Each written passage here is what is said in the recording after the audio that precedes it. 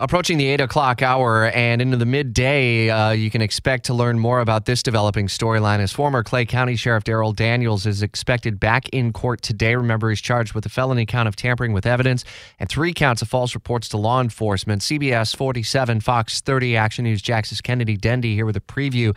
Trial is not set for September. What are they working on today in this?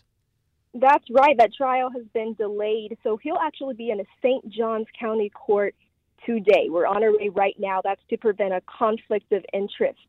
And so, he's been accused of abusing power to get back at a woman who was his alleged mistress years ago. And with the trial scheduled for September, certainly they've waived the speedy trial. Do we expect there to be some resolution and clarity coming out of today's hearing on when that trial ultimately is happening?